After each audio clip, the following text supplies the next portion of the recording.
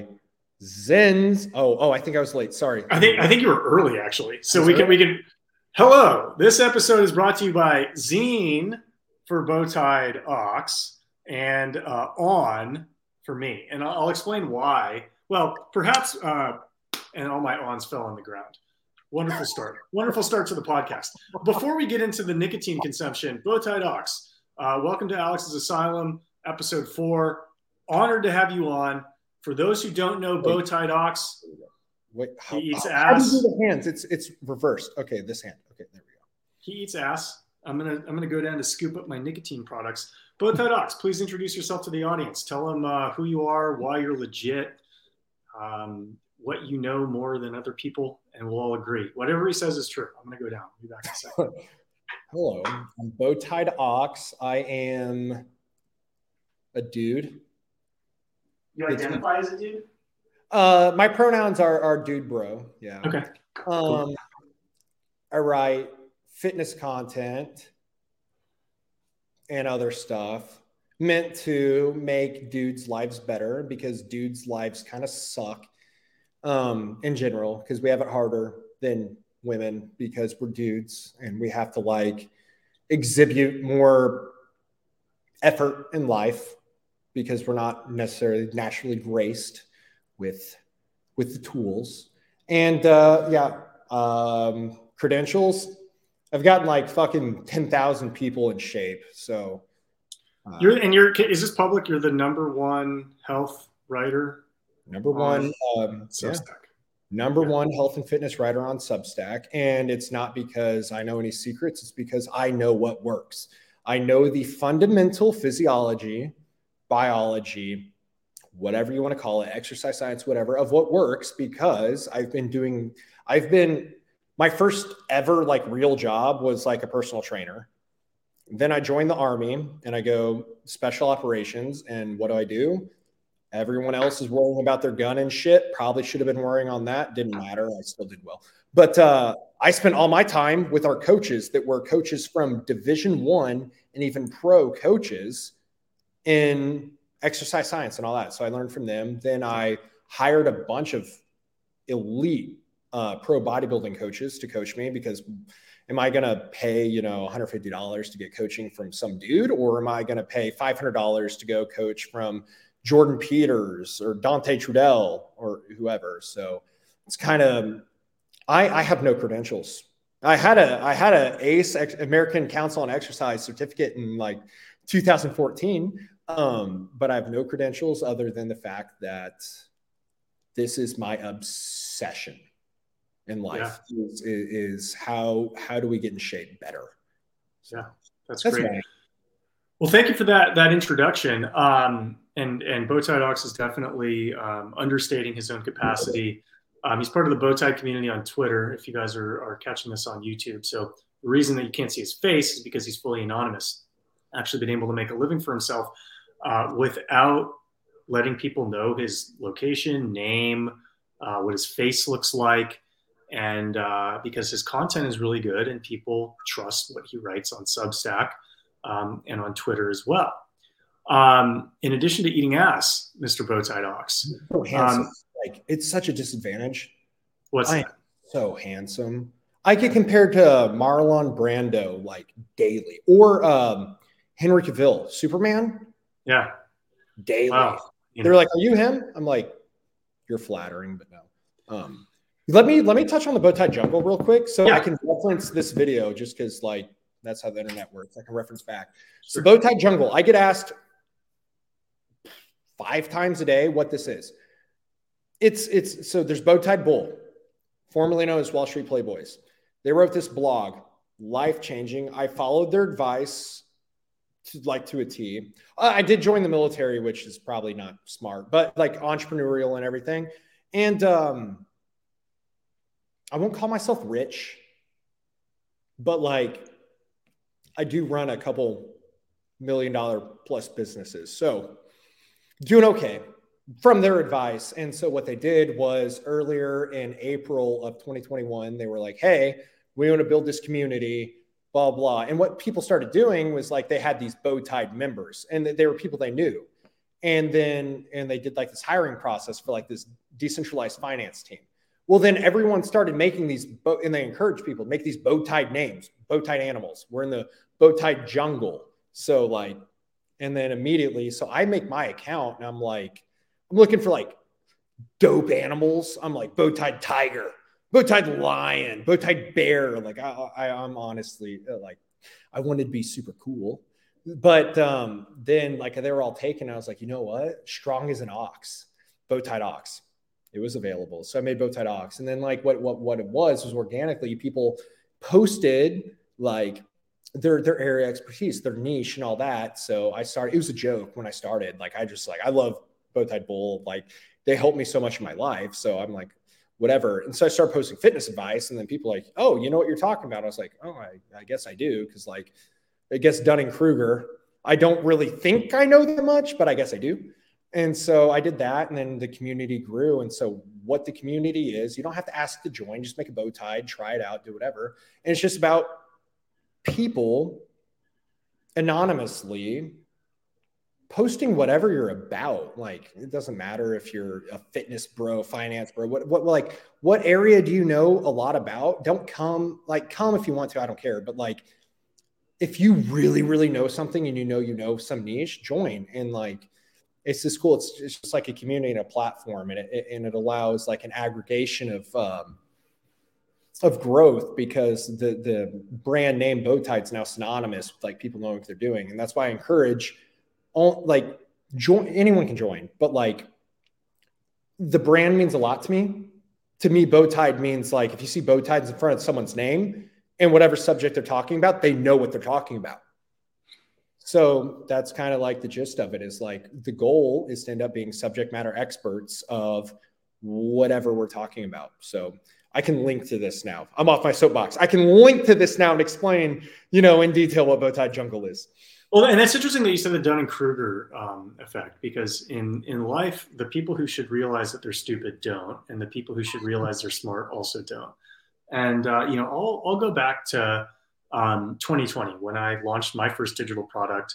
I created my Twitter account in February 2019. In February 2019, I created my Twitter account, and I'm posting all these pictures, 3,000, 4,000 calorie diets, like delicious gourmet food that I make in my office, make at home, make anywhere, and posting pictures of abs. I don't know if we can get a little.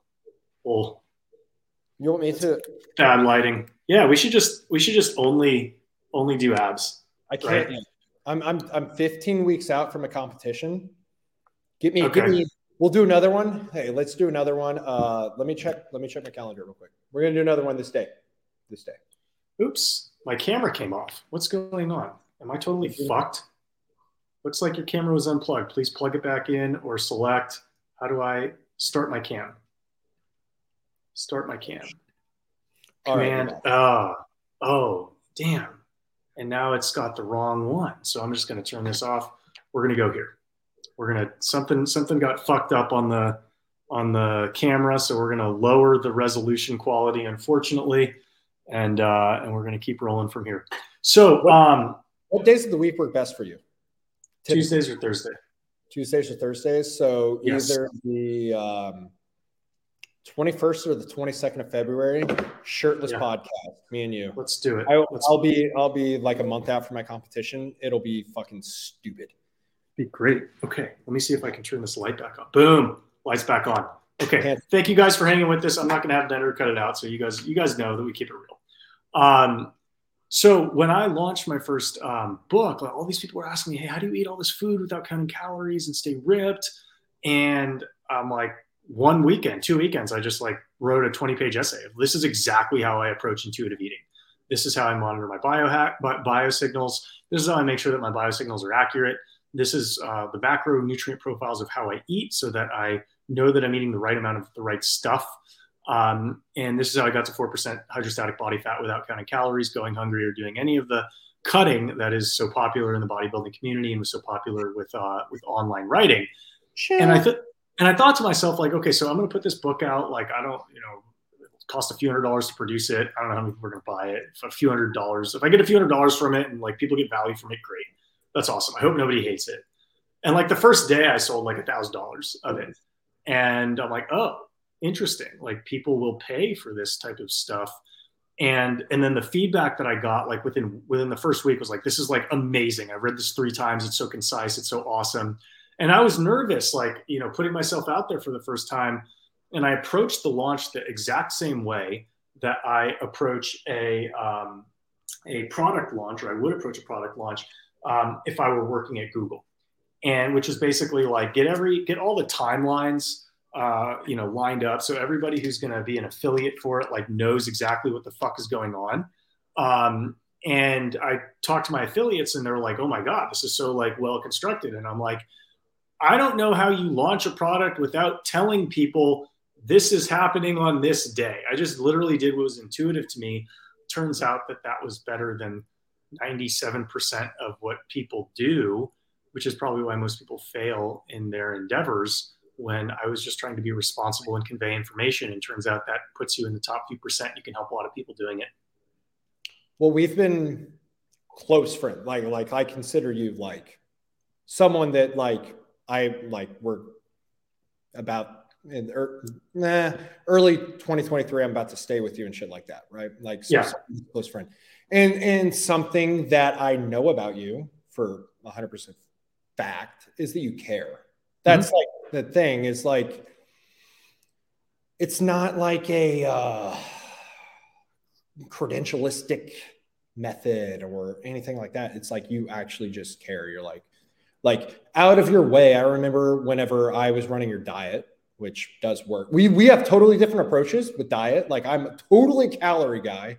He's a calorie denier. Doesn't matter. So many ways to skin the cat. But I ran his diet. His diet fucking works. I'll tell you that. And but like I remember just like, and I was unheard of. I'm little BowTiedOx, just start my Twitter account, all that. And you're like sitting there like, hey, bro, like you saw the notification that I bought it, whatever. You're like, hey, bro, like, let me know if you need any help with the diet or whatever. And like the big, and you checked in.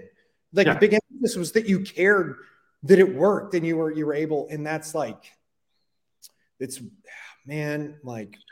And it's interesting because as you get more embedded in this online game, you notice that a lot of e-commerce people, it's like crab in buckets, right? Where people see somebody else promoting a product or somebody else who they perceive to be doing well, and the jealous 1, 2, 3%. It's not most people, right? But the jealous 1, 2, 3% look at you and they think that guy's a scammer. That guy's a scammer, and they don't realize it's like I make the same amount of money that I made when I was working in tech. And I don't really work less. I just work on the stuff that I like to do. Oh. It's like, give me some fucking credit. If I wanted to be a scammer, I'd be committing securities fraud. You'd see me in a Bahamian jail, and I'd be on a Forbes list if I was like really dedicated to being a scammer. Like, I hope you think highly enough of me that if I committed to scamming people, I wouldn't be selling $49 digital products online. Like, let's be real. You understated that a little bit because like, and this is personal experience. I worked significantly less when I was like a W-2, when I was working, like even in the military, like towards the end, more towards the end of it, like it was, and my background, it was more like, how the fuck do I get out of work? Like I worked significant, and that's government job, so I could get away with working a lot less. Man, I work. This is so cliche, and you can all shoot me if you want to. I don't stop working every moment of my life, and I struggle to sleep sometimes because I'm like, oh, like, hey, this idea, whatever. It's because like it doesn't feel like work. Don't get me wrong. Right. Like, dude, I'm living a life that I dreamed about when I knew this was possible, what I'm doing. I didn't think I'd be an anonymous cartoon ox. I knew this life was possible, but like, this is what I always wanted to do. And like every second of every day, I might work 12. I'm not going to tell you, oh, I'm working 100 hours a week. Cause like, bro, I'm a bodybuilder. I am a gym bro. I literally am obsessed to the highest degree with everything. This is so much fun. So I'm working so much more, and sometimes it sucks, don't get me wrong, but like you really can't compare, like, and I hate the word passion because a lot of people follow their passions and fail, but if you're good at it, go for it. But like the amount of work, if you're passionate, it will borderline obsession. And I know with you, it is obsession. We're both obsessed with this, and it's great. Well, it's like functional autism. I don't know if you've ever been diagnosed. I've had like therapists ask me if I've been diagnosed with autism. I've never been formally diagnosed with it, but like I took a test a couple years ago as if I were 17, because I know how I would have answered the questions when I was 17 years old, and answering them the way that I would have answered them at 17 put me in like borderline autism, like, functional borderline autism. And that's it's like, I tell people that you can spend a bunch of time and resources trying to find your unique selling point, or you can just dig into what makes you weird. And if you dig into what makes you weird, that is your unique selling point. And so if you have any tendencies like this, where you can just obsess over something for 3 or 4 hours, lean into it, because chances are very few people can compete with you in that domain. I think mine is actually more ADHD. Like, I've been diagnosed with that for sure. I am like the poster. Who hasn't? I am the poster child of ADHD, and it probably is functional autism. But I've had a few subjects in my life where it is like I'm fixated. You will not get me to stop. Like the other night, I was listening to a podcast, a fitness podcast, and so I told you earlier, this is great. BowTied Bowl, like we talk about this all the time, about the house that I got that's pretty much paid off, which is one of the smartest things I have ever done at this point, because like I bought it at very, very good market price, very low interest rate. So I've been living while some renovations would happen in an apartment with a buddy. And what's crazy is my wife passes me in the hallway with our 2 dogs and everything. I get in the apartment, whatever, and I call her. I'm like, hey, I'm on the phone with XYZ for our insurance, because that's a fucking pain in the ass if you're in shape. And she's like, yeah, I know. You passed me in the hallway. And I was like, what? I was like, wait, what? Are you serious? And that's today? Really? And that's how fitness is for me, dude. Like, dude, I will literally, I get pissed off. And it's kind of crazy. Most people, most W-2s, call it what it is, they sit there at their cubicle, wherever. And I've done this before. They wish their hours away. Oh, it's 2 o'clock. I can't wait till it's 4. Oh, it's 4 o'clock. An hour till I get to go home. They don't realize they're wishing away their number one resource in life.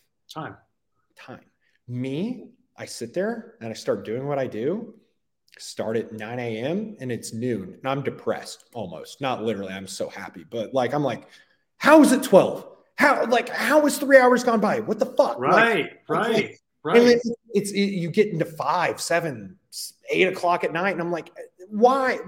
I need more time. I literally, like, I work for myself. I have every minute budgeted in my day of like, okay, I need to do this, I need to do that, I need to do this, I need to do that. But the reality is that's probably how we developed 6-figure online incomes while we had full-time jobs. Because when I had a full-time job, every minute of my free time, and also minutes when I was working, were dedicated to building what was essentially a survival raft, right? Because I didn't want to trust that an employer was going to continue paying me. I wanted to be able to make money on my own. And so by the time I ended up doing what I'm doing full time, my first month doing what I'm doing full time, I made like $13,000 or something, which that's crazy for someone's first full time month in business to make $13,000. But that was the benefit of like not looking at the clock and saying like, okay, well, I got work to do, and this is what I want to do, and this is something that's important to me. And so I'm just going to spend my free time doing it. And by the way, I failed in multiple other endeavors before this, trying to escape, because it was just so important to me to be able to make money outside of like the corporate racket. You're talking to King failed business here. Yeah. And it's kind of funny. I have literally, by definition, been an entrepreneur since I was about 7 or 8 years old. 7 or 8. We, I think I even said this in a former podcast with you. We like, me and my brother went into the woods and we'd find golf balls. We like, look, I'm not. I would do that too at the golf course. That was like a few houses down from my house. It's like, look, I'm not a privileged fuck. My dad was a mortgage broker prior to 2008. After 2008, my life sucked. My mom went on fucking government benefits. So it's not like I had this peachy life. But the first 7 years, they were pretty fucking peachy. Mm-hmm. And we'd go in the woods and find where golfers just shanked a shot, and we'd find the golf balls. We had our own little ball cleaner. And then we'd go on the hole. It was like 12 was the hole we'd find. 17 was the hole we would sell at. And we'd sit there with egg cartons and we'd have golf balls and we'd sell them. Mm-hmm. And we'd get the Pro V1s, Titleist Pro V1s. Anyone that knows golf knows that's the ball. $1 a piece. Nike golf ball, 75 cents. Callaway, whatever, 50 cents. Everything else, 25 cents. Zero overhead. Zero cogs, 100% profit margin business. We would do $1,000 in a weekend during golf. Damn, how old were you? I was like 7. Wow, $1,000 for a 7-year-old is like $1 million. Oh, yeah, and then my dad, like, he's fueled all of. My dad was not a traditional dad, and this is why, like, I can't give all the credit to everything I've done in life. Just like I picked up my bootstraps and my fucking overalls and I did it myself. No. We are like 12, 13. I was amazing at baseball, probably better than, I'm just kidding. Not as maybe your dad was a better baseball player than my dad. Bro, I can't go into detail. Well, I can. He played 2 years pro, hurt his knee, but they did not pay what they did nowadays back then. I played for 2 years pro and I made $1,100 a month when I was playing because that's how much you make in the minor leagues. That's probably how much he made. My dad was MLB. Oh, he was? Yeah, MLB. Oh, okay. Yeah, but like it wasn't enough that it was like. Yeah, back then they made like $60K. 90 salary cap and all that wasn't like it is now. Like right. I said that, I deleted the tweet because I'm like, everyone's going to assume I'm this rich, privileged fuck. I'm literally not. League min, back when the league min was not very high. It was not very high. So like I played baseball and I was on travel teams. And so he sourced from China, HB Gate or something like that. HG Gate, HB Gate, something. It was the fight necklaces that every athlete wore and the power balances. Yeah. So he got them at wholesale cost and they were so cheap. And we go to tournaments and, my little brother, he's not an entrepreneur, which pisses me off. I always talk shit to him. I'm like, bro, I make fucking 5 times you make and you graduated fucking valedictorian. Like, stop being a little pussy. But he's an engineer too, which is sad. But engineers are risk averse because they need to be able to see exactly what's going to happen, and you can't know that. He's a genius level IQ and everything, but like risk adverse. But he used to do most of the sales. We'd go to baseball tournaments, set up shop on like a little bench, and sell these fight necklaces and power balances. We made a lot more than the golf balls on a tournament weekend. And so, yeah, my dad always like, I started having like huge problems with the education system when I was like, let's be real. The education system had problems with you. Oh, dude, I was a fucking shithead. Around 13, probably teenager. Especially you were a decent student before then. Oh, dude, I was in the smart kid programs. Okay. I went to a different school. Yeah. What happened? What turned you? What red pilled you? I don't know, man. I was the only kid in my state. It was puberty. It was testosterone. I was the only kid in the state to score a perfect score on math on our standardized testing. Like I was like golden. And then you barely graduated high school. Did you graduate from high school? I didn't. No, I had a 0.67 GPA going into my senior year, and I wasn't even a senior. I was a junior. How do you even have a point? I thought they'd kick you out of school. I got a GED, bro. I got a GED. How do you even pass grades with a 0.67 GPA? I didn't. That's why I was a fucking junior. All right, so let's talk about this. You were the only person in your state to get a perfect score on the math test, and by the time you were 18, you had a 0.67 GPA and you got a GED. And you know what it is? I got so poisoned in my brain because I started researching entrepreneur. My role model, and I think he's kind of lame now, and I think he's a globalist and all that, but like Richard Branson Dude had dyslexia and everything. He didn't even graduate. He's a dropout, high school dropout. Mm-hmm. And like, I just saw through the system, dude. I was like, yeah, people like you are maybe a notch smarter than me. I didn't see through it until I got done with it. And that's why I graduated with honors from Vanderbilt. It started in middle school. It was my 8th grade year. And I came home crying to my parents. I was like, I can't do this. They're testing me on because I remember you had to show your work. Mm-hmm. I didn't have to show my work in math. Right, because you could do it in your head. I always did it in my head. I could do it. I could do advanced algebra, everything in my head. I was like, I don't need to show my work. And I was like, they want me to write vocabulary words 3 times in different colors. And they want me to take notes in history. History is where I excelled. I used to fall asleep in class, but I loved reading the textbook. Test day would come, first one done, set the grade curve, 100%, usually every time. And it was like, I came home crying. I was like, I can't do this. Mom and Dad, I'm so sorry. I like, my mom's very traditional. Yeah. You didn't get it. And I love she did. Let me preface this. I have the best mom on earth. She spent like $20,000 out of pocket when she was through like benefits and stuff, like poor. She spent $20,000 out of pocket for me over like years to do therapy. And it's like, I remember the fucking therapist telling me like, you read Nietzsche. That's dangerous. Stop. And I was like, shut up. Like, I didn't listen to this guy. He's like, you're going to fail in life. Like, it was negative. He was trying to like use this like negative reinforcement, but I was like, shut your mouth, bro. Yeah. And I went home crying and I'm like, I can't do this system. It's stupid. It's never going to get me where I want to get in life. I want to be rich. And like, I'm like 13 years old. I'm like, I want to be rich. And I know this is not how you get rich. You don't do it this way. And they would medicate me. They'd throw me on whatever drugs. Then I would do okay in school. You take enough Adderall, you'll do good in school. And then going to high school, I'm like, I'm going to be a Harvard lawyer. But then I stopped taking the pills. I didn't like how they made me like hyperfixated on school and all that. So I quit, and my grades like barely passed. Right. But that day when I was 13, I go home and my dad pulls me. My mom like is suck it out, blah, blah. My dad pulls me aside and goes, most rich men don't use their education. They don't use it. I'll try not to get emotional. I'm getting emotional almost thinking about this conversation. It's like most rich men don't use their education.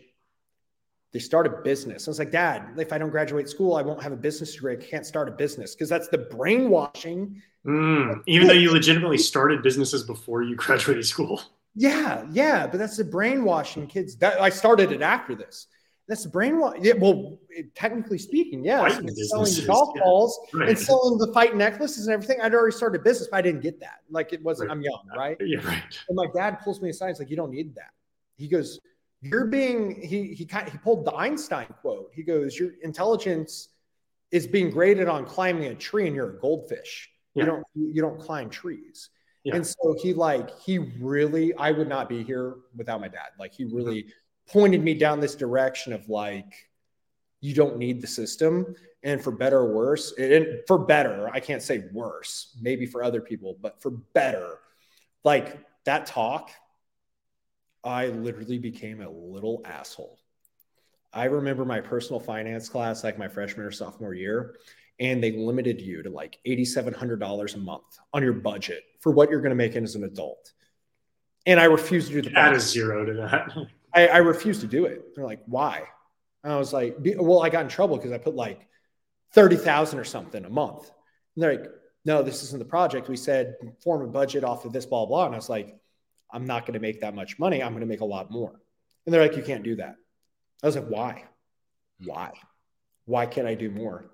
Ironically, things ended up the way they ended up, but I had, bro, like, rappers, like my teacher told me that I was a piece of shit. I seen her the other day driving a piece of shit. Yeah. That's my life. Right. I got told I was going to be a failure so many times. Yeah.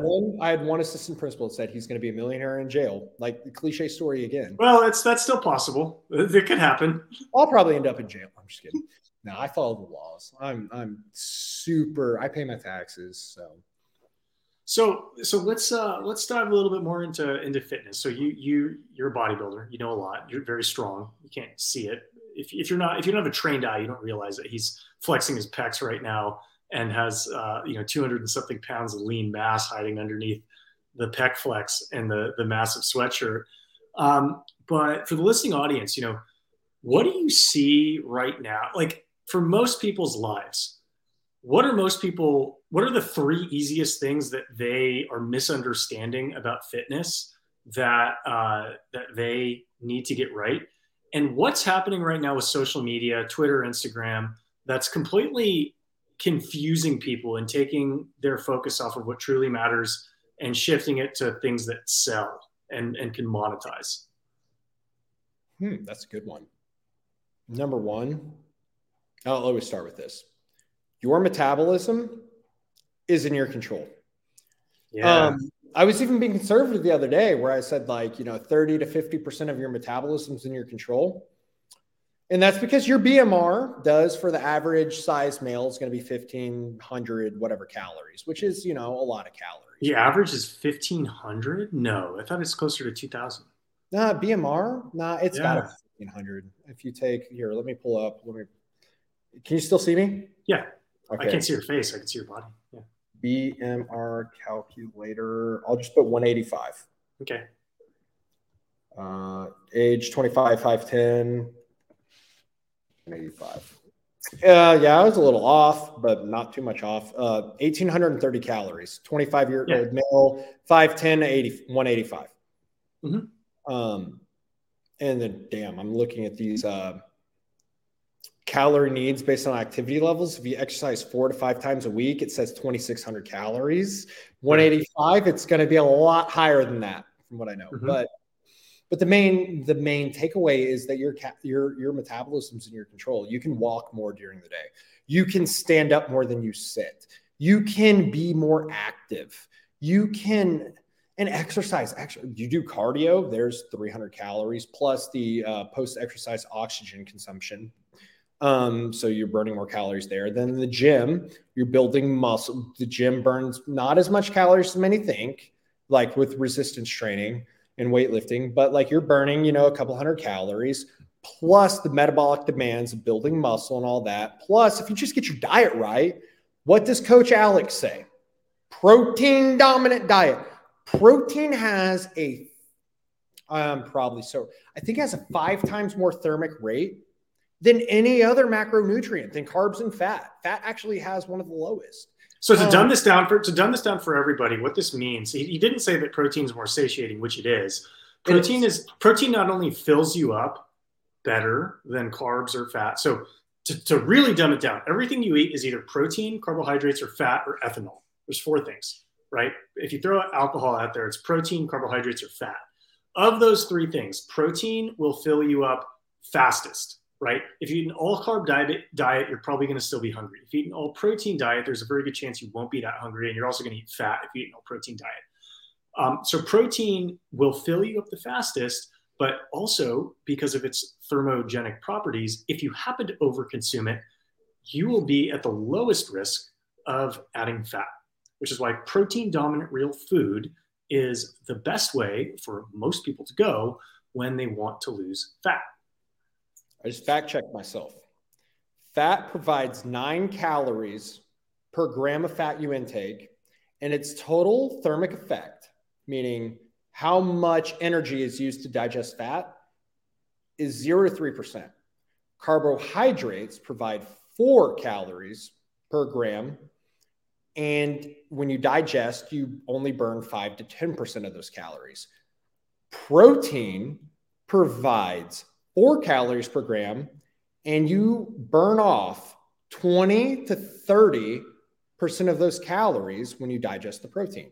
Mm-hmm. You are burning substantially more calories when you eat protein than any other macronutrient.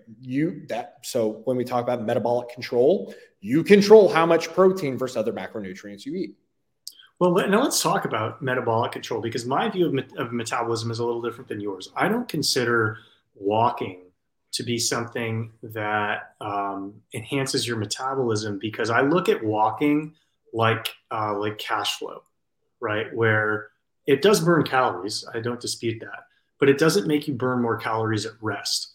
And my approach, and the approach that I commercialize and follow myself, is how do I get my resting metabolic rate as high as possible? Just like you want to, as an entrepreneur, you want to get your passive income to be as high as possible. Or a wealthy person wants to get their passive income to be as high as possible. A fit person wants to get their resting metabolic rate as fast as possible.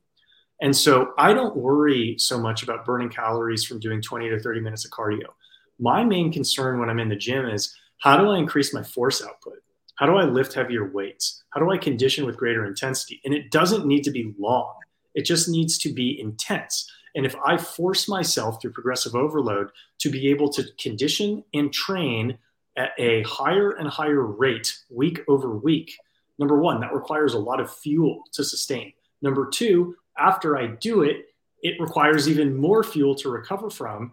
And so with my protein dominant diet, I found that that puts me in the best position to perform in the gym, and then puts me also in the best position to recover from what I did in the gym. So much margin for error, which is why, at 36 years old, I haven't been above 6-7% caliper body fat in 7 years without tracking anything. The only thing, and you're right, that you do want to increase that passive calorie burn, which lean muscle mass and the demands for post-oxygen consumption, which increases your calories after you lift and do any other type of exercise, is going to be higher. But walking is so fucking easy. It's so goddamn easy, man. Like, if I know for a fact, as an entrepreneur, this is where I like to do things that I call a twofold effect, right? Where I can do one thing, but I'm getting multiple benefits. It doesn't have to be two. It can be multiple benefits. So I can go for a walk, right? So that walk is going to increase your non-exercise activity thermogenesis, your NEAT. Some people consider walking as NEAT. I think that's a cop-out, honestly, because it's walking. It's not exercise. You are walking. Humans are made to fucking walk. So, like, I don't even care if you designate 30 minutes to walk a day, bro, you are walking. Like, that is not hard. That is not cardio. Your heart rate, well, if you're in decent shape, your heart rate should not get above like 20 to 30 beats above baseline, which I would hope your heart rate is around 60, your resting heart rate. So 90. So you're still sub 100 heart rate. Walking is not cardio. To get the benefits of mitochondrial health and everything you need for walking, you need a higher heart rate. That's just, science can back me up on that. So I find that walking, like, let me go for a walk in the morning, right? So I'm going to clear my head, be in a better mood. I'm going to see some cool stuff if you live somewhere cool. And I'm going to burn a couple hundred extra calories. Well, okay, cool. Now, during the day, I can make decisions. I can walk down the stairs or take the elevator. That's a cop out. Everyone uses that. But, I've been working for, 3 hours. Go for a walk. Easy way to recharge the brain. There's walk. There's more steps, more caloric expenditure. Then, whatever. Then at night, after you work, you need to decompress. You want to get good sleep, whatever. You're thinking about your problems at work. Go for a walk. Go for a walk with a fucking significant other or a spouse if you have one. You're not going to talk about work. Hopefully you're not Alex Ramosi, who wants to never have kids and work on crazy time increments. No disrespect, just don't agree with that point. And you and your wife, you talk about life, talk about your plans, talk about your kids. That's what we do all the time. Talk about how we want to raise our kids, the environment when I'm growing and all that. And you know what? I'll walk for 20, 30 minutes. I don't even realize I walked because I was engaged and I got to be with someone I love and engaged. And you know what? I burned a lot of calories there too. Not a lot, but at the end of the day, when we talk about a pound of fat is 500 calories a day over the course of weeks, a pound of fat is 3,500 calories of energy stored. So if you can burn an extra 500 calories a day, that's 500 calories. So, okay. So, but let's talk about that, because my view of cardio, for the reason why I was fatter doing slow cardio, in my estimation, is that unless you're on a calorie counting plan, if you do low intensity cardio, your hunger levels will rise in the exact proportion that the calories you burned drop, like increase your energy needs. Is that not true? Oh no, no. So like that's why I actually like suggest doing cardio when bulking, because you'll be able, let's say you burn 200 calories during cardio, you'll be 500 calories hungrier. So your net benefit there, right? Like 300 plus calories. So that's okay. So if you're burning 200 calories during cardio, but you're 500 calories hungrier, why does it make sense for somebody to walk if they're not also on a calorically restricted diet? So that's my premise, is that you need, like in my approach, because I view it so easy, just you track the calorie. You're going to be a little hungrier, sure, but like be an adult. Like you're a little hungrier before you go to bed. Okay. I will not do that, Ox. I refuse to go hungry. This is not what I do.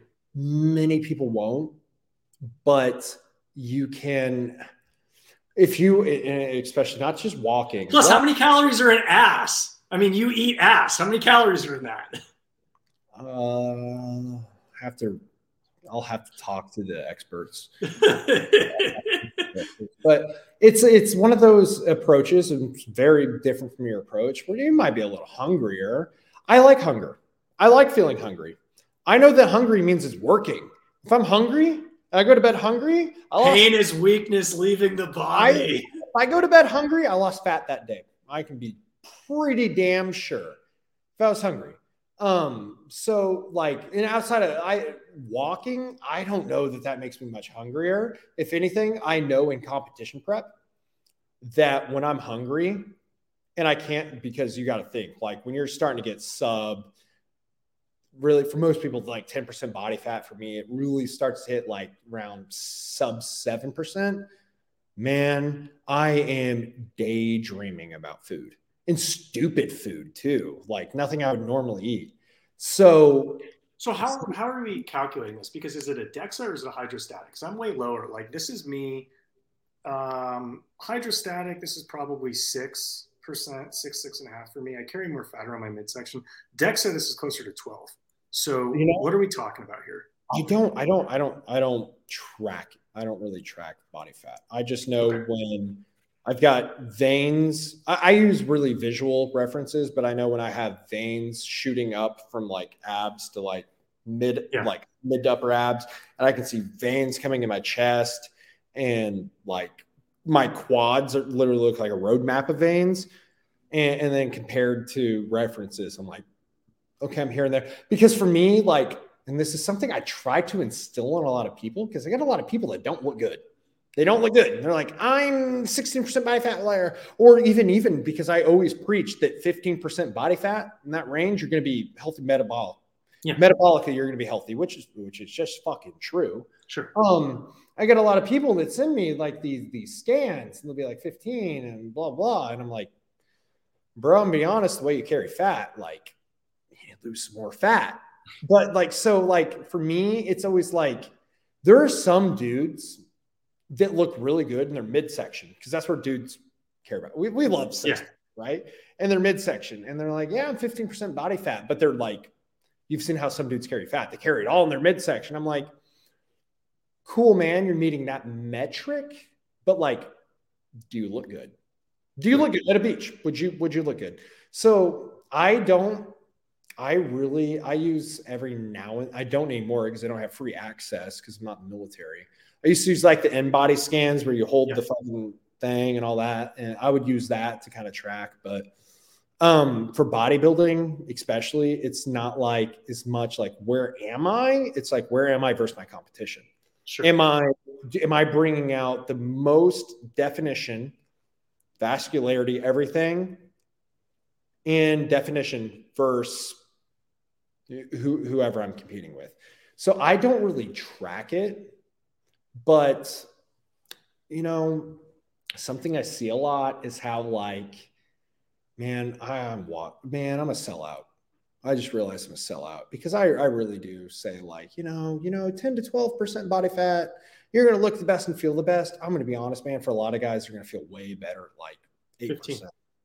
Feel better? Yeah, some like 18. Yeah, some are going to feel better, heavier. That's just the way they store fat. But Yeah.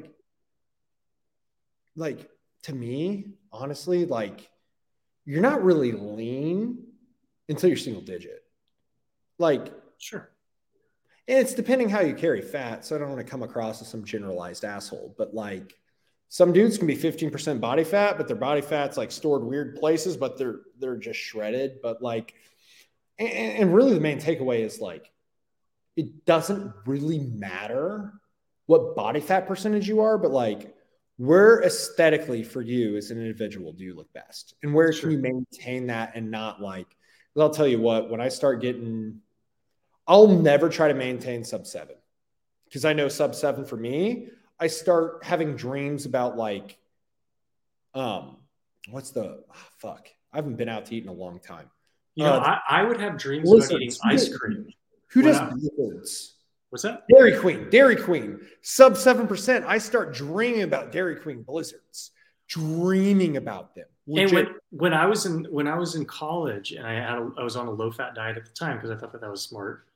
I would dream about ice cream, and I never actually wanted to eat ice cream during the day, but because I didn't eat it during the day, I would dream about it at night. And I don't have dreams about that anymore because I eat ice cream if I want to eat it. And you eat higher fat now, right? Like much higher fat. You know, like that's the number. Well, if we want to get on like mistakes people can make as a man trying to eat lower fat diets, I hope you do not want to have a sex drive. If you want to eat a low fat diet, I hope you don't like sex. I hope you don't like your joints feeling good. I hope you don't like being happy because you will not be happy on a low fat diet. Like you like, I could give a blanket recommendation here and I'm okay with that. So 50 to 60 grams of fat a day is the least a man should be eating. 50 to 60 grams. Go lower than that. No, I'm 150. Yeah, man, I like 100. I usually stick around 100. But man, like you start getting below 50, yeah, you're gonna need Cialis, man. You're not getting it up. Wait, so let's backtrack to resting heart rate and the show sponsors that we talked about earlier. I don't know if we can even post this on YouTube, glamorizing tobacco use or something. But so I for last year, for probably about 18 months, I was probably consuming about 30 milligrams of nicotine a day, which would be essentially like half of one of these, maybe two-thirds one of these a day. Because I didn't think that there was anything wrong with it. Well, it increases your metabolism. It's a stimulant. If I'm sleeping, it's probably okay. But I noticed my resting heart rate was like way higher than it should have been. And when I decreased my nicotine consumption, it drops to where it should be.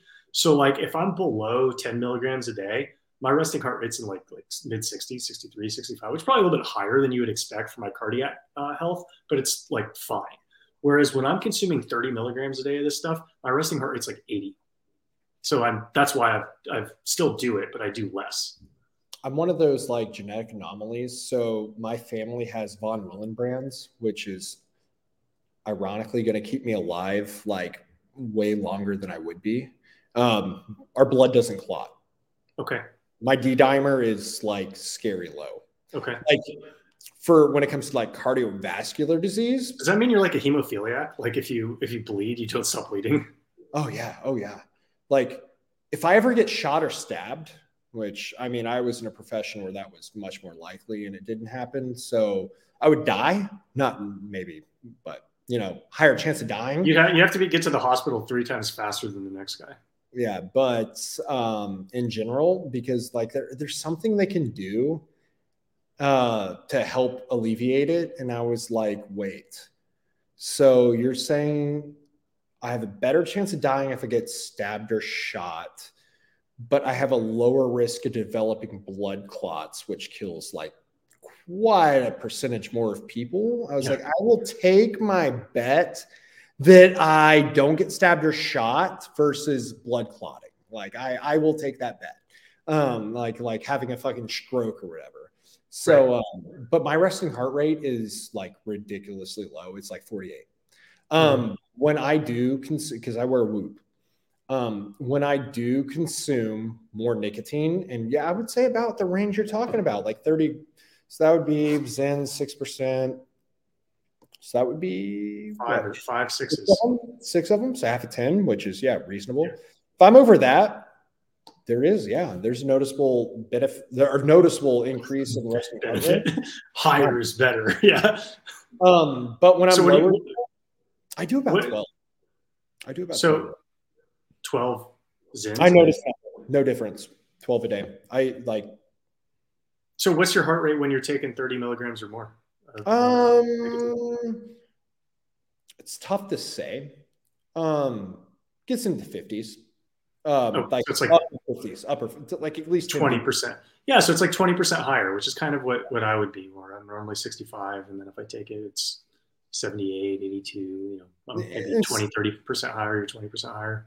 And it's funny, stimulants, in general, and use your imagination on stimulants, because you can use your imagination. I'm a 25-year-old dude.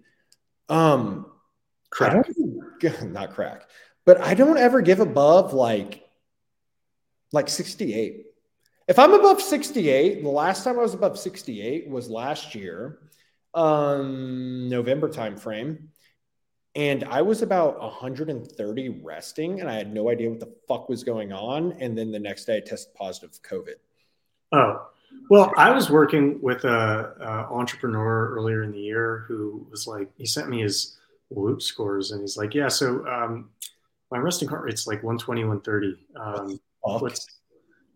And I'm like, what? And it was Vyvanse.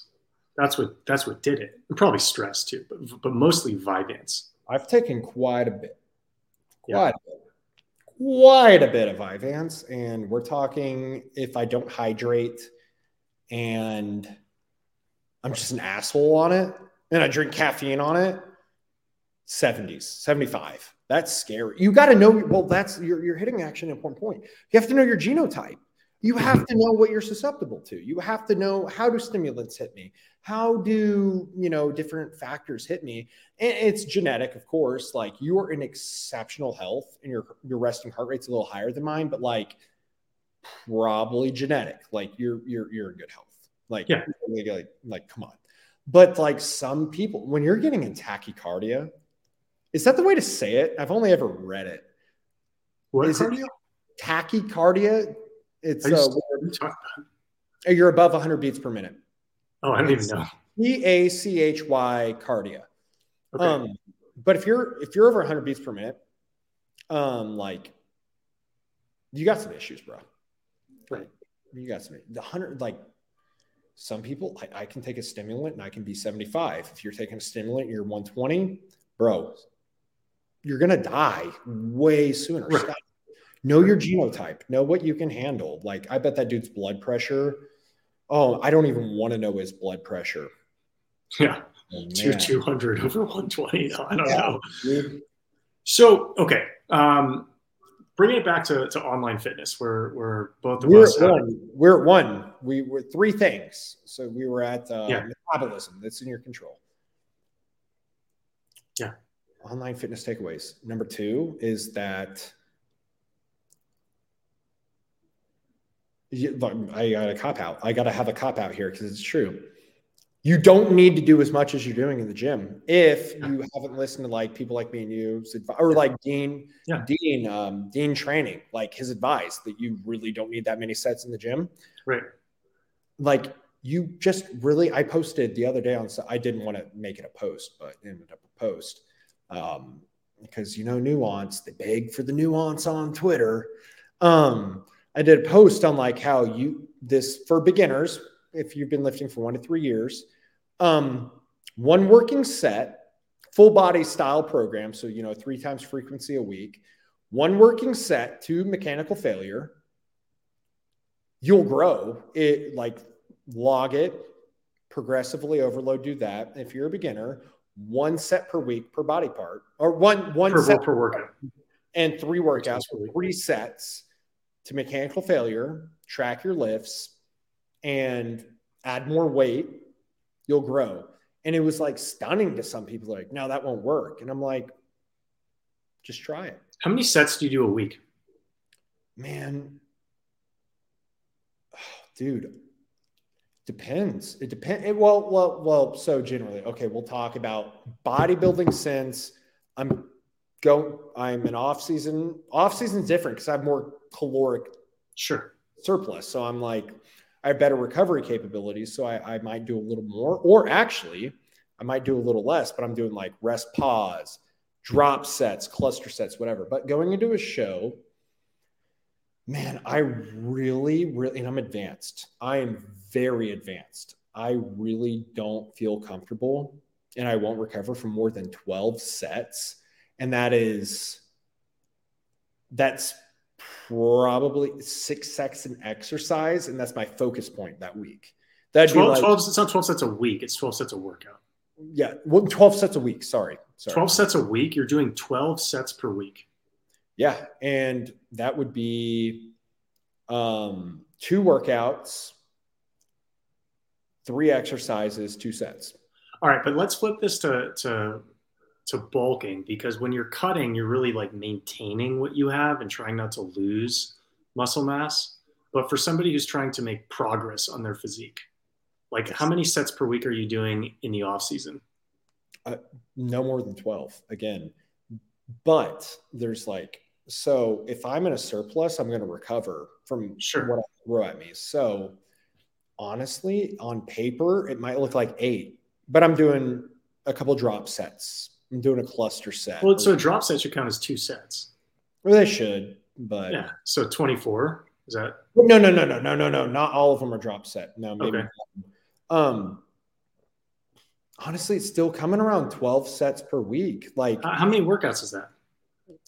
So I usually follow a push-pull legs plan. Okay. So on average, you can't look at it weekly per like 9 days. It's 2 workouts. And yeah, we're talking 2 sets. You do 2 workouts every 9 days? Yeah, depending on the week. Yeah. So it's push, pull, off.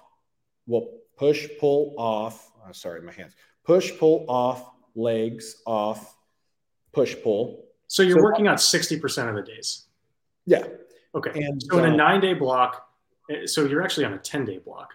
Yeah, I was going to say it's probably 10 days. Yeah. So you're working out 6 times in 10 days. Each workout has how many sets in it? So, you're saying sets. Sorry. I got to back all of this up. I am so sorry. I'm talking per muscle group. Right. I'm talking your body. I'm not talking like this is why I'm like, there's no fucking way. Ox if you've been listening to this, I am so sorry. When I say 12 sets per week, I'm talking per chest, per shoulders, per triceps. I'm so sorry. Okay, makes more sense. Oh, I am so sorry. Oh man, my bad. So 9 sets. Well, no, sorry. I suck at math. I don't. 6 sets per like chest, shoulders, back. Do you count legs as 1 or 2? Hamstrings or quads or both?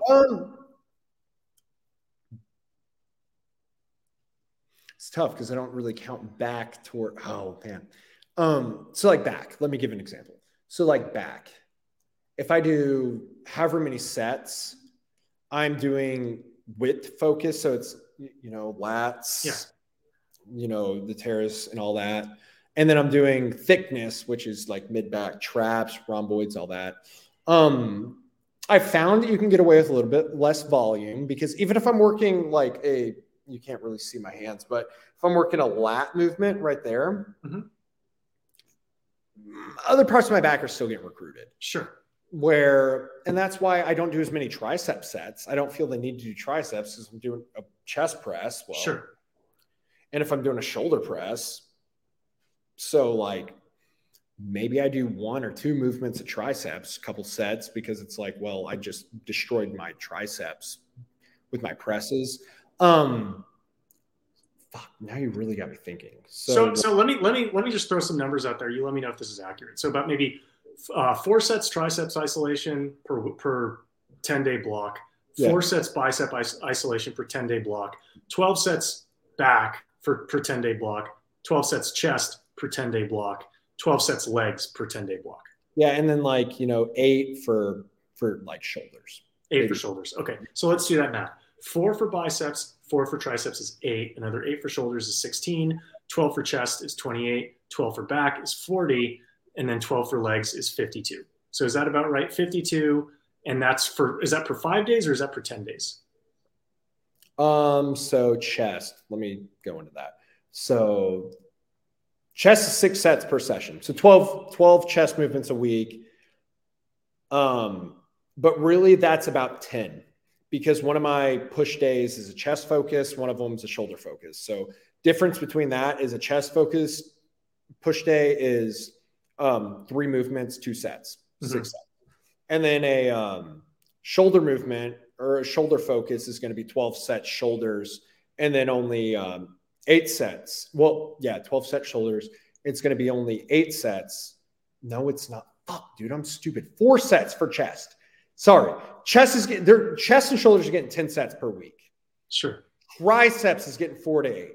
Sure. Say 6. Okay. So 26. And then, back in total, not just separating back. Back is getting 5 times 3 plus 5 times 2. 12. We'll just call it 12. 38. Okay. Yeah. And then legs probably get the most volume because I'm going to do isolations on both. I'm going to do leg curls, leg extensions.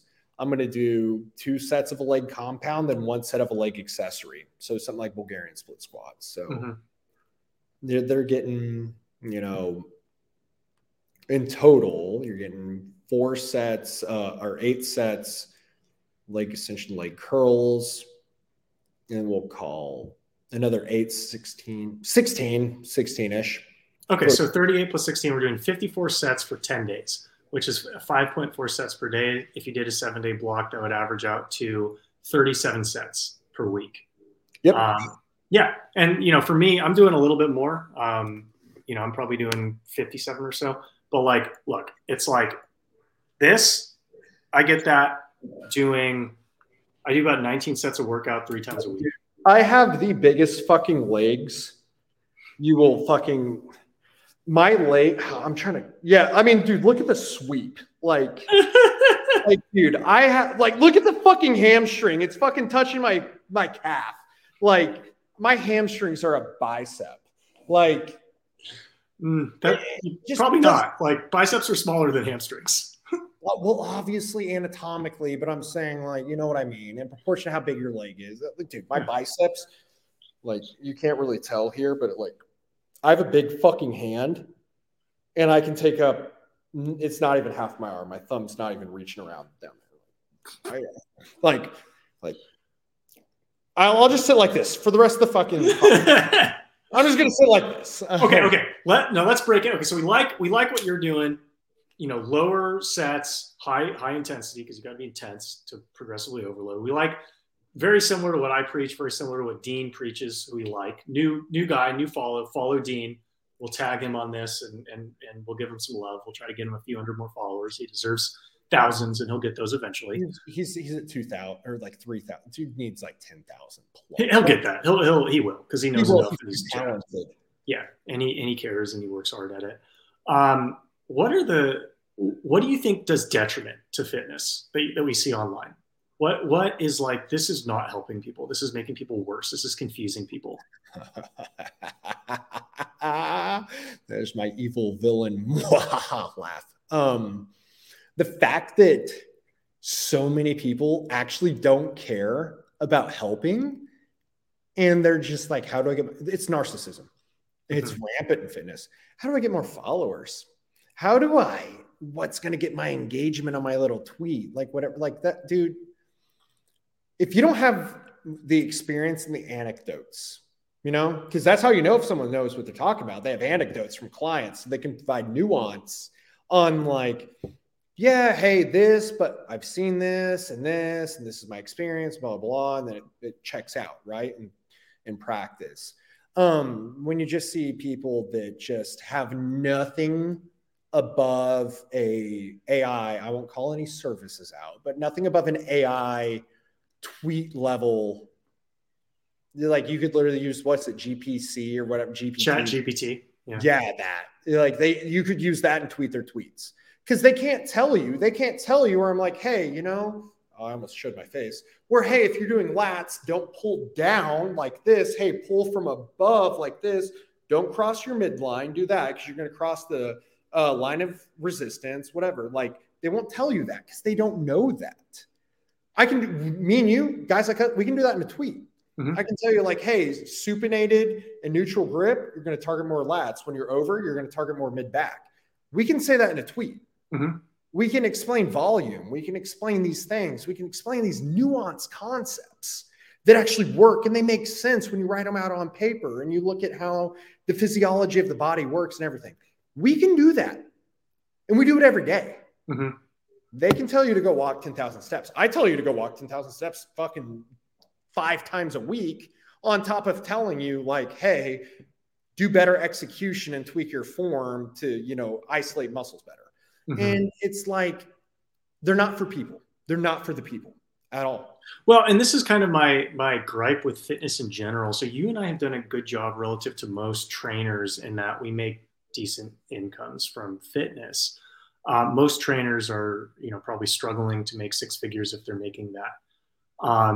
And so, you know, we do it. We recognize that there are other industries that pay better than fitness. But when you think about, like, if your approach to fitness was wanting to make as much money as possible, you actually don't want a program that works. Because if you have a program that works, most people don't need you. Like they do, they could still residually benefit from you, but maybe they don't want to pay. Maybe they're like, dude, I learned so much from you in 3 to 6 months that, like, it's just, I realize I could learn more from you working with you longer, but it's not a priority. I got 10 other things that I want to get better at.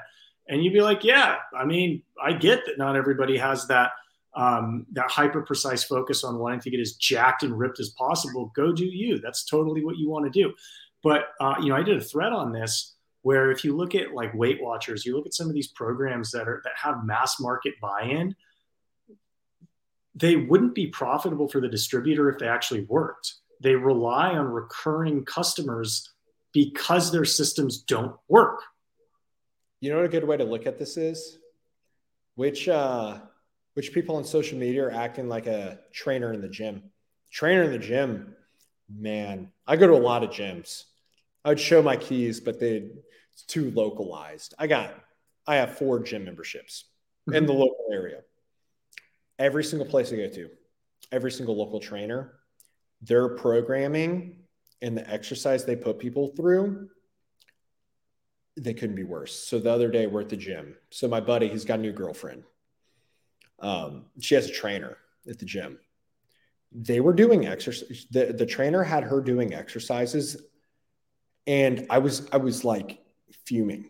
She had her doing a standing, not even the easy bar, straight bar, overhead, like tricep extensions. Her shoulder looked like it was about to pop out.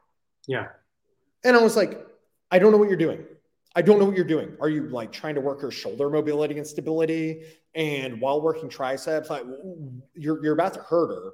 How about have her do a tricep isolation so she can learn that movement pattern correctly, and then have her do a shoulder stability if that's your goal. Her goal was probably, I don't know what the fuck I'm doing, but I've seen people do this. But I was like, oh man. And she had her doing like an incline bench, and she had her bringing the bar down to here. Because she wanted to break her shoulders. Like I'm sitting there fuming, and then I'll get, you know what's really funny, dude? This is the funniest thing that happens to me. I do not give unsolicited advice in the gym, really, unless I see that you were about to break yourself. And I'm like, stop. So, but I get asked to spot all the time and do all that. I'll like give a guy like a cue. I'm like, hey, you're benching like this, bring it down, you know. I'm like, put your wrist in line with your elbow. That way, you know, you're actually pushing from a mechanically correct position, blah, blah. And they kind of like look at me like, yeah, whatever, bro. And I'm like, okay. I'm like one of the best health and fitness writers on the internet. Not only am I 3 times your size, but I do put myself as a disadvantage in the gym. I'm usually wearing like an oversized by 2 like flannel. So I don't even look like I lift. Like I'm literally there, like baggy sweats, like oversized clothes, whatever. And most people don't have a good eye for athletes under clothing. Like most people wouldn't necessarily know that you were maybe not fat. They think you might be fat. He's big. You know, there's clearly something under there, but they can't tell like muscular definition unless you saw the person shirtless. And it's funny, I'm hoodie jacked.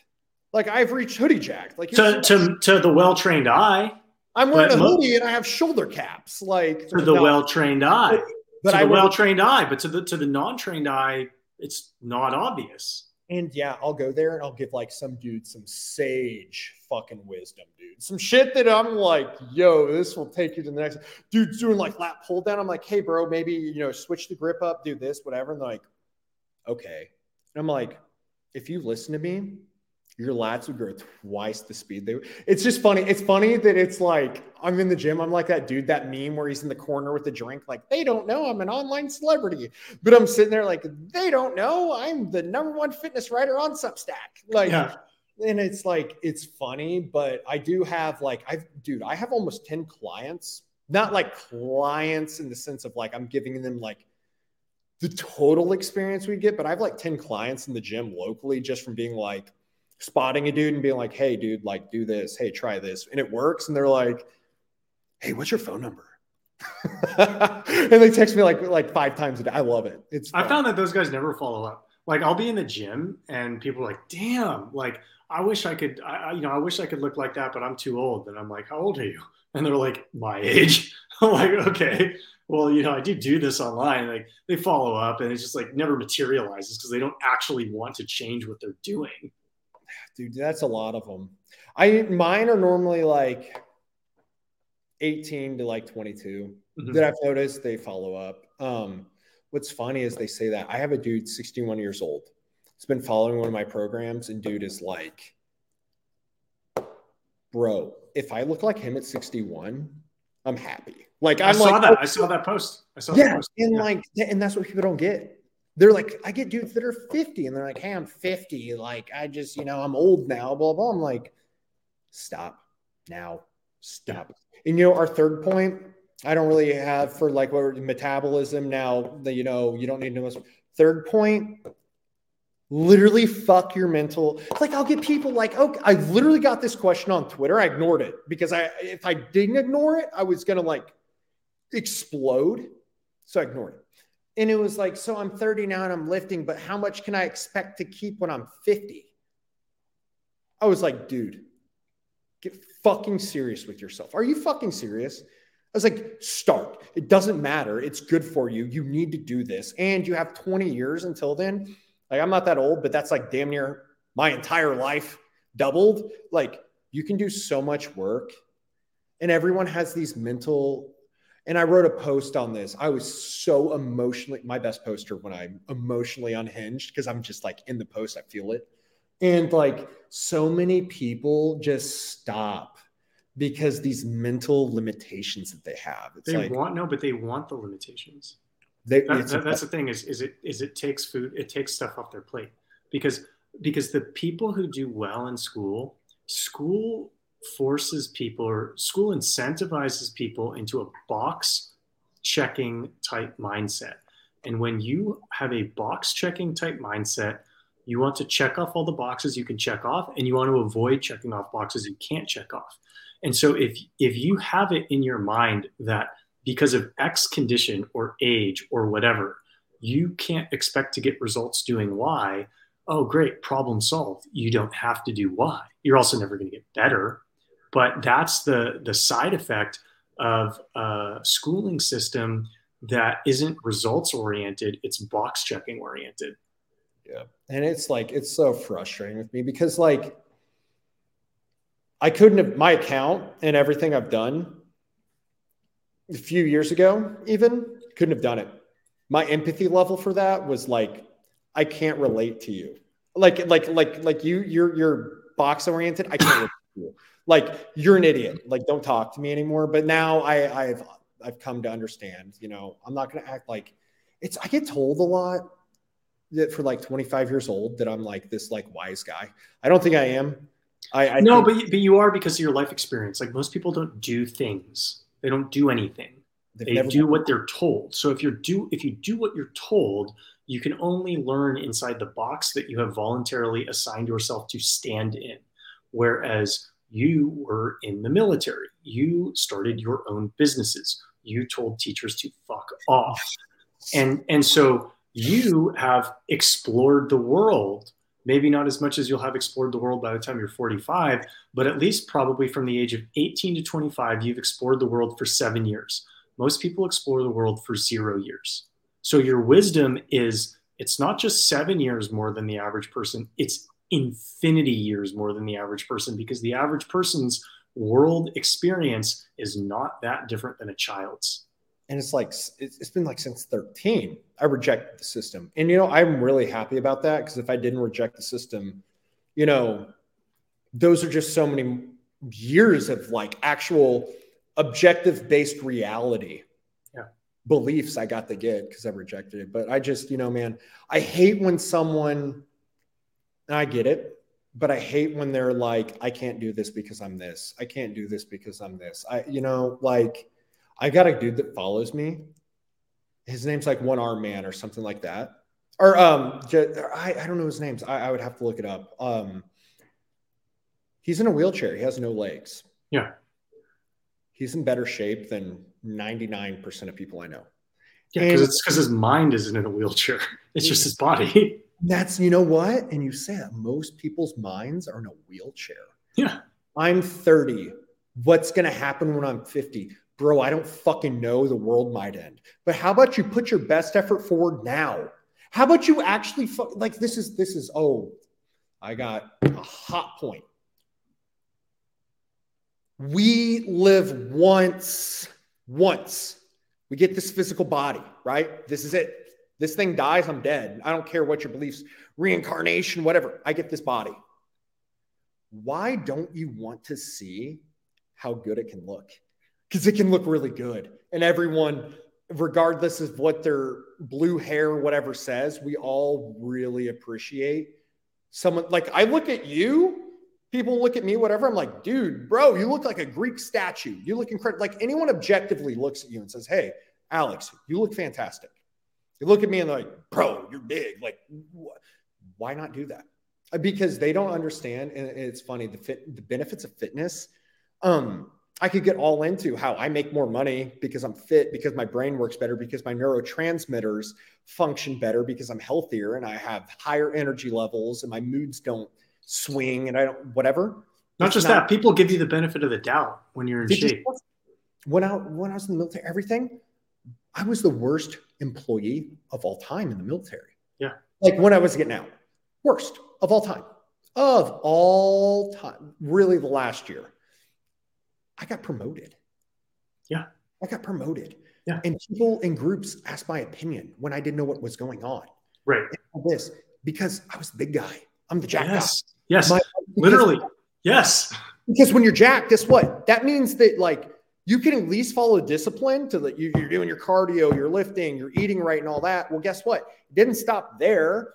Oh, so I'm doing all that. So, hey, I'm going to work on my side business from 4 o'clock in the afternoon until 10 o'clock at night. Guess what? I said I was going to do it just like I did this. So from 4 o'clock at night to 10 o'clock, I worked on my side business. From, hey, I said I was going to do that. I did it because of the discipline you build. And like, that's the, people don't realize, and I wrote this in my last post, it is literally, it's so cliche. It's not the journey, or sorry. It's not the result. It's not having the six pack and being jacked, benching 3 plates, whatever. It is who you become while you're doing. I don't care if you have the worst fucking genetics on earth. Your fucking chest is inverted. Your abs are like sporadic and all that. It doesn't matter. Who cares?